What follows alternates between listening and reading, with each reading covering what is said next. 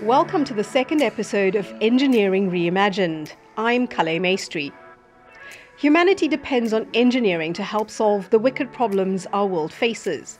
In this podcast series, we explore how, like engineers, people from all walks of life are reimagining the future and their leadership roles in it.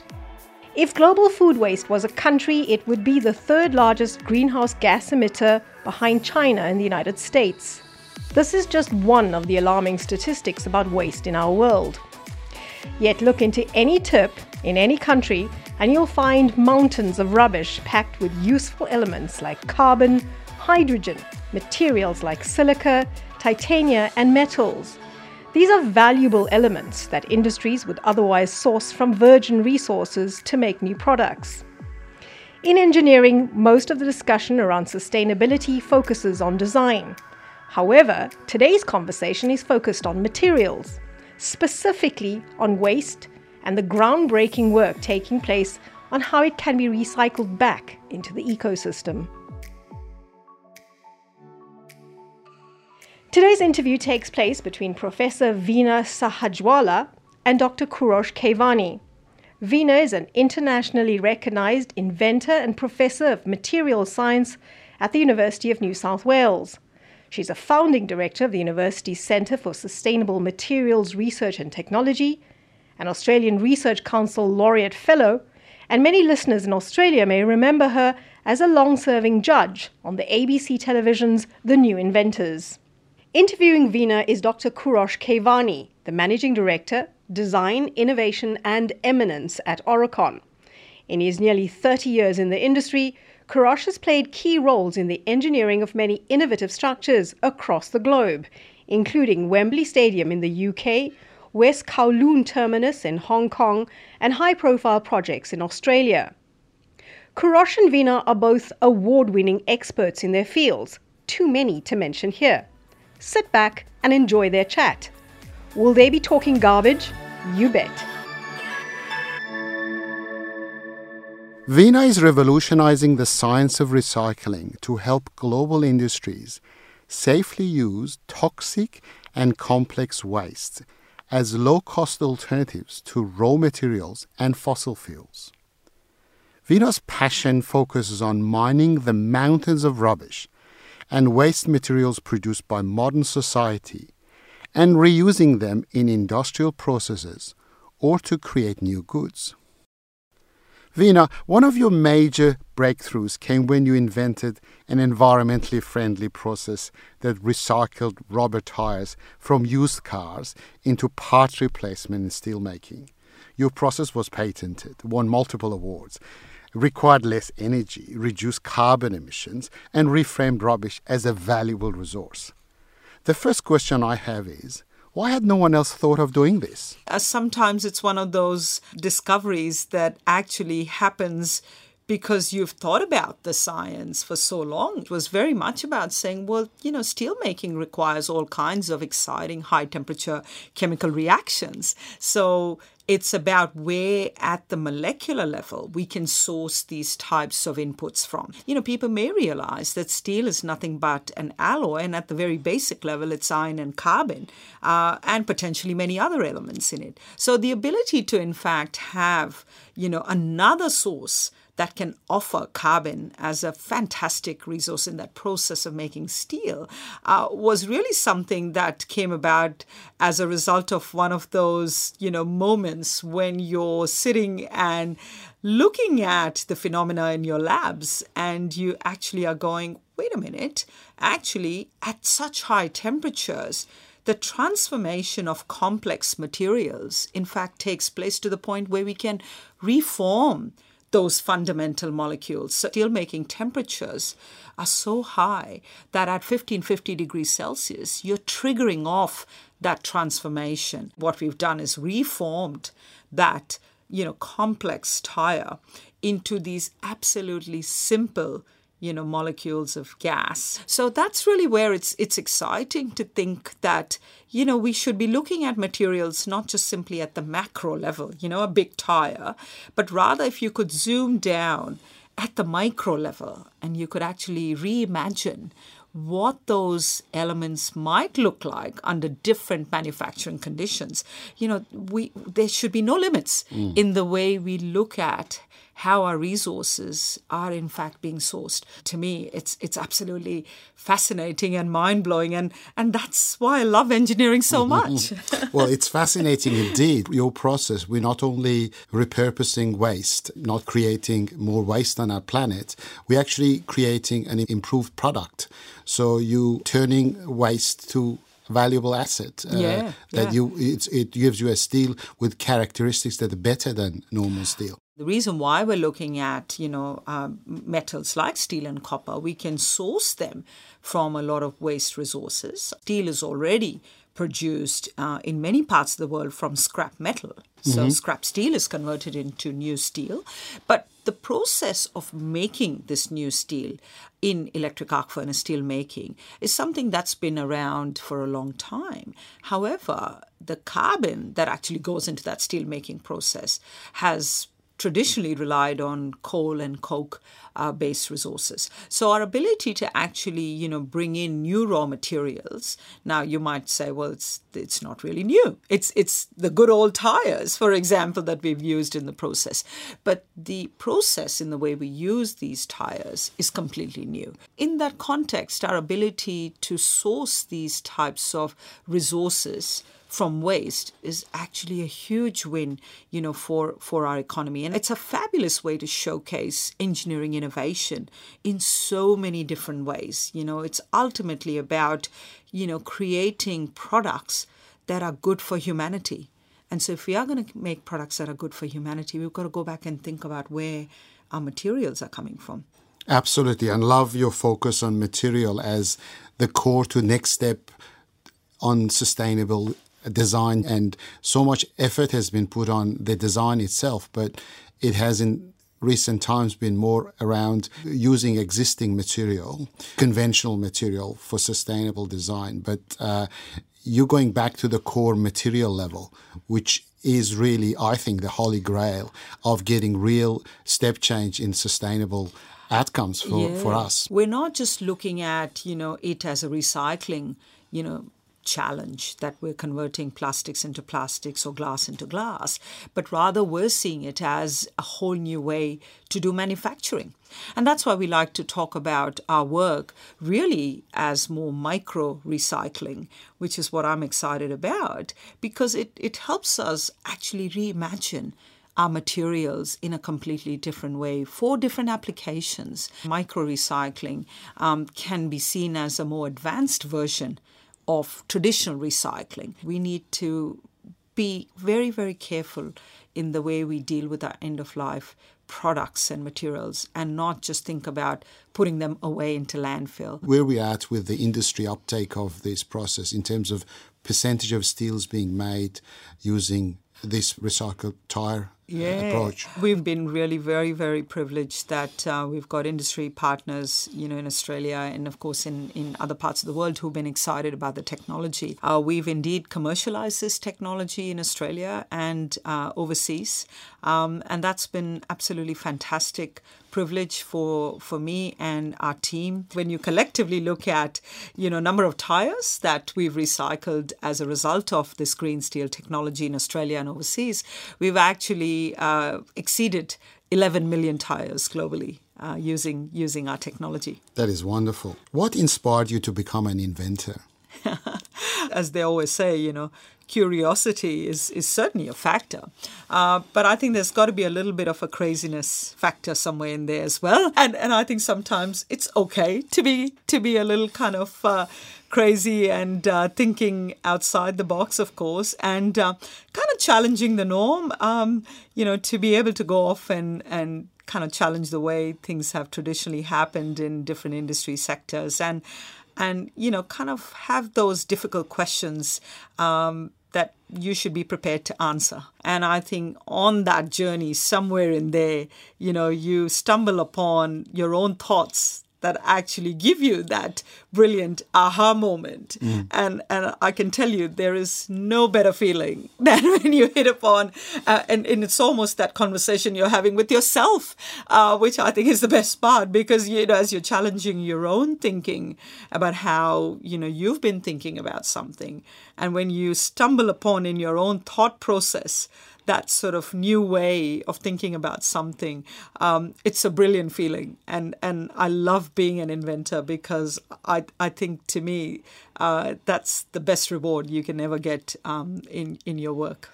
That's fascinating. I guess the outcome is for all of us to see. The second question for you on that note is, why field of waste? What inspired you to focus on that area? There are, a few sort of elements as to why, I was passionate about waste from early days when I was a kid growing up in Mumbai. Because, one thing is, of course, in places like Mumbai, you do see waste everywhere. But as people may know, that, there are many, many people who make a living as waste pickers. And I think, to me, that's a very important function. Our society cannot exist if we don't have that very important function. So it's an important part of our everyday lives, particularly in so many developing, economies, where we hear about stories where people work under some very horrific conditions, working with really difficult waste materials. There was also an element that we are not recognizing and rewarding people who work in that space. And what if we could value add? So it doesn't just stop at picking and collecting waste, but rather also transforming them into value-added materials and products. And of course, we want to be able to make it safe for everyone. We want to make sure that, people are working under conditions that are safe, that we would consider acceptable.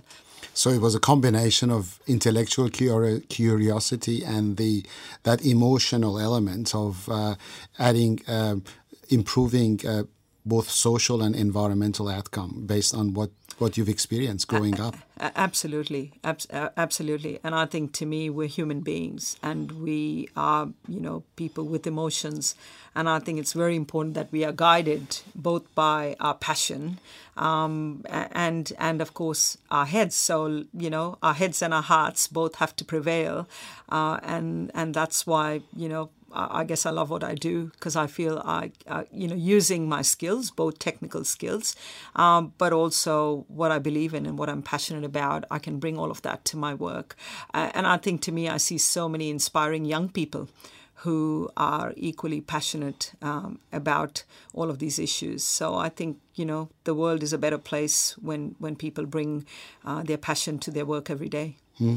And I'm very interested to see the younger generation see within engineering not only the ability to solve complex problems, but also having a high impact to society. And that really draws a lot of new generation of engineers to bring that social good to the as an outcome of what they do. Absolutely. And I think, to me, that's such an important element, that, we're really blessed that we've got so many young people who genuinely care for social issues.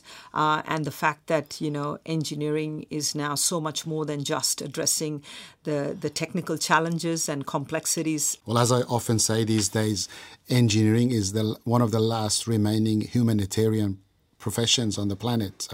So I think I'm very pleased to hear the same message from you. If I may move on back to the topic of waste, why waste is so complex? Waste is a complex material because, of course, we've effectively created all kinds of sophisticated products for our everyday needs.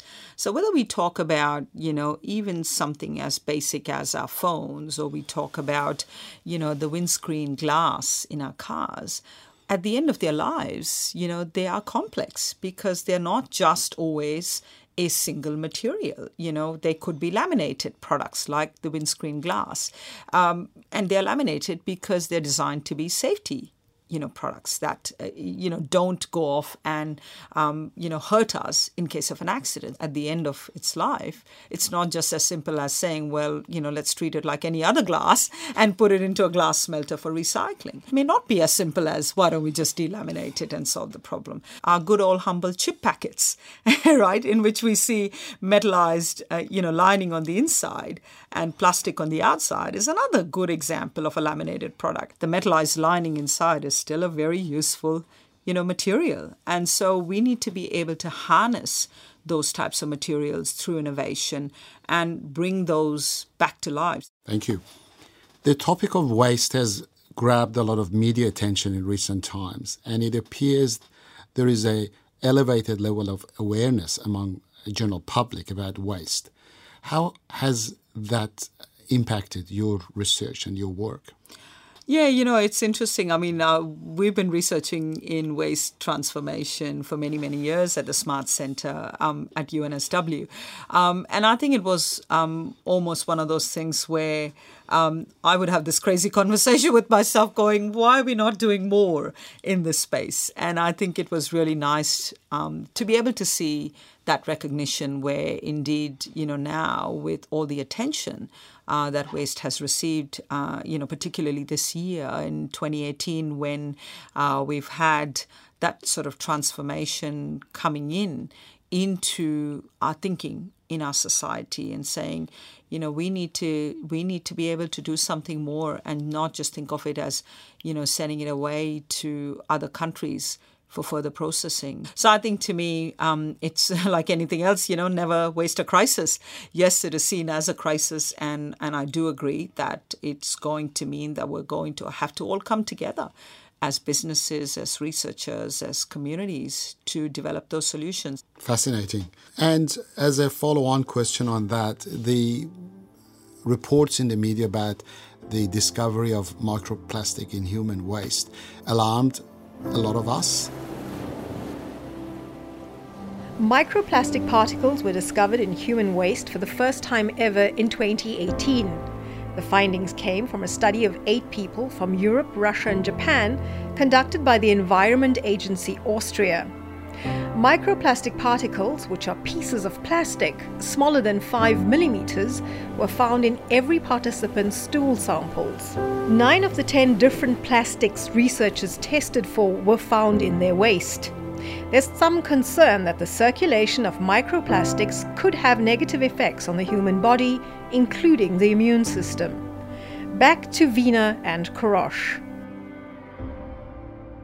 I guess reflecting on that, what are your thoughts about this notion of plastic getting into the ecosystem effectively, to a cycle of the effect on health and other things? Yeah, absolutely. A very important question. And this is exactly why we need to think about materials and manufacturing and processes in a holistic manner.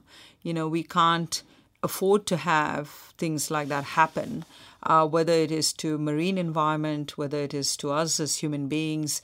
If that ends up in our ecosystems, as you have rightly pointed out with these microplastics, the long-term consequences could be absolutely horrific. So I think we need to think right from the very beginning when we are developing products in how those products are going to be dealt with at the end of their lives. And, we shouldn't allow these types of harmful negative consequences to occur, which means there's got to be a responsibility where producers have to, take back a lot of the products. And of course, people talk about extended producer responsibility. And in many parts of the world, that is a reality where producers have to take back. And I think to me, that should be part of our normal thinking. Why should we, for example, have to deal with packaging in our homes? I'd say if you've bought something in a store somewhere, the store owners should actually be prepared to take the packaging back, and you should just take the product home, or you should be able to bring the packaging back to the store. And I think to me that chain of responsibility has to begin with consumers actually saying, no, you know what, I don't want unnecessary packaging. I need to be able to bring it right back to the store. And I think once we as consumers start to think about this important issue, we can actually have a huge impact, much, much more than what we even realize. And that's what I think we can look forward to, in a way, shaping a better collective future for everyone. Is the concept of zero waste future ever realistic? Look, I like to think of waste as a material that is waiting to be loved, I guess is a good way to look at it. Its properties and its qualities are yet to be recognized. I think if we can take different types of waste materials on that journey with us as we think about meeting the needs of society, looking at manufacturing as a way to address those challenges and incorporating more and more waste into our regular thinking in terms of how those resources can be utilized. And when that becomes the norm, where people would naturally go out and seek different types of, products and materials as part of their manufactured solutions, I think then we will absolutely be able to see a future where waste is no longer even thought of as waste.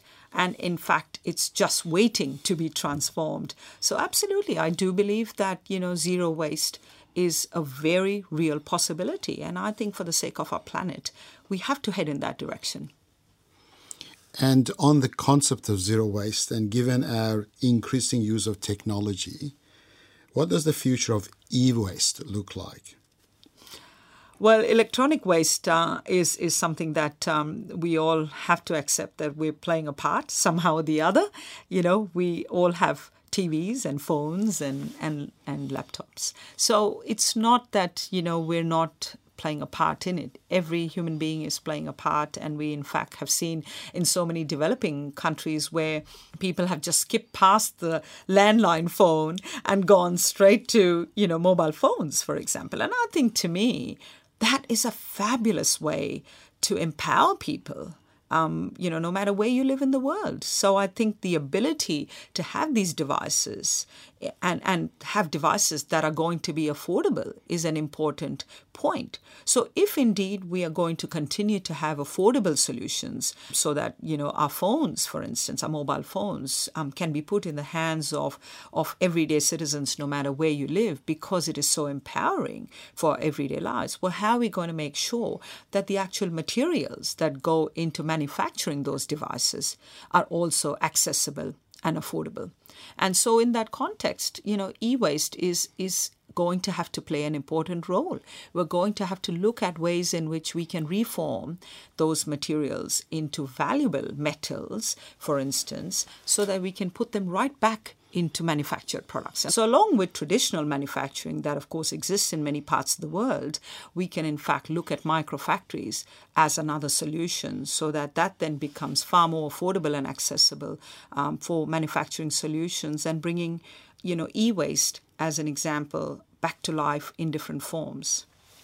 What further thoughts you have on the impact of technology, and new technology in particular, in your work? So the ability to have microfactories that are really agile and flexible, that's an important point, because you can then imagine a situation where you could literally have a mobile microfactory that can in fact move around in so many regional communities and towns that would traditionally never have a factory operating in their town.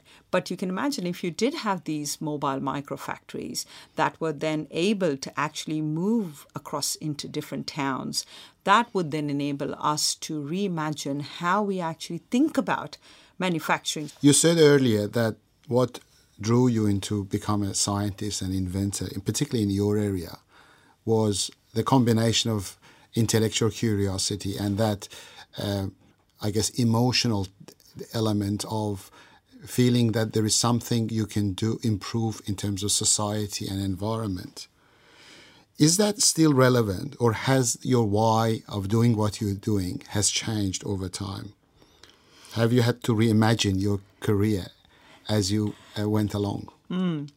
Well, fundamentally as human beings, I certainly do believe that, after a certain point, you never really change. I'll always be someone who cares for human beings in a way that I know I can bring the engineering skills and the scientific, ability that I have to be able to help everyone think about new solutions. Thank you. Oh, that's a really wonderful story. And thank you so much, Veena. You've been very generous with your time and also with your thoughts and ideas you shared. I can urge my colleagues in the engineering community to follow your path and become more of a spokesperson for the work we do. Thank you so much for having me, and it's been an absolute pleasure speaking with you, Kurish. We hope you enjoyed this conversation. Don't forget to share this episode on social media and leave a review for us where you're listening. We want to know what you think. Tell a friend or colleague about us, and they can find the podcast by searching Engineering Reimagined wherever they listen to podcasts.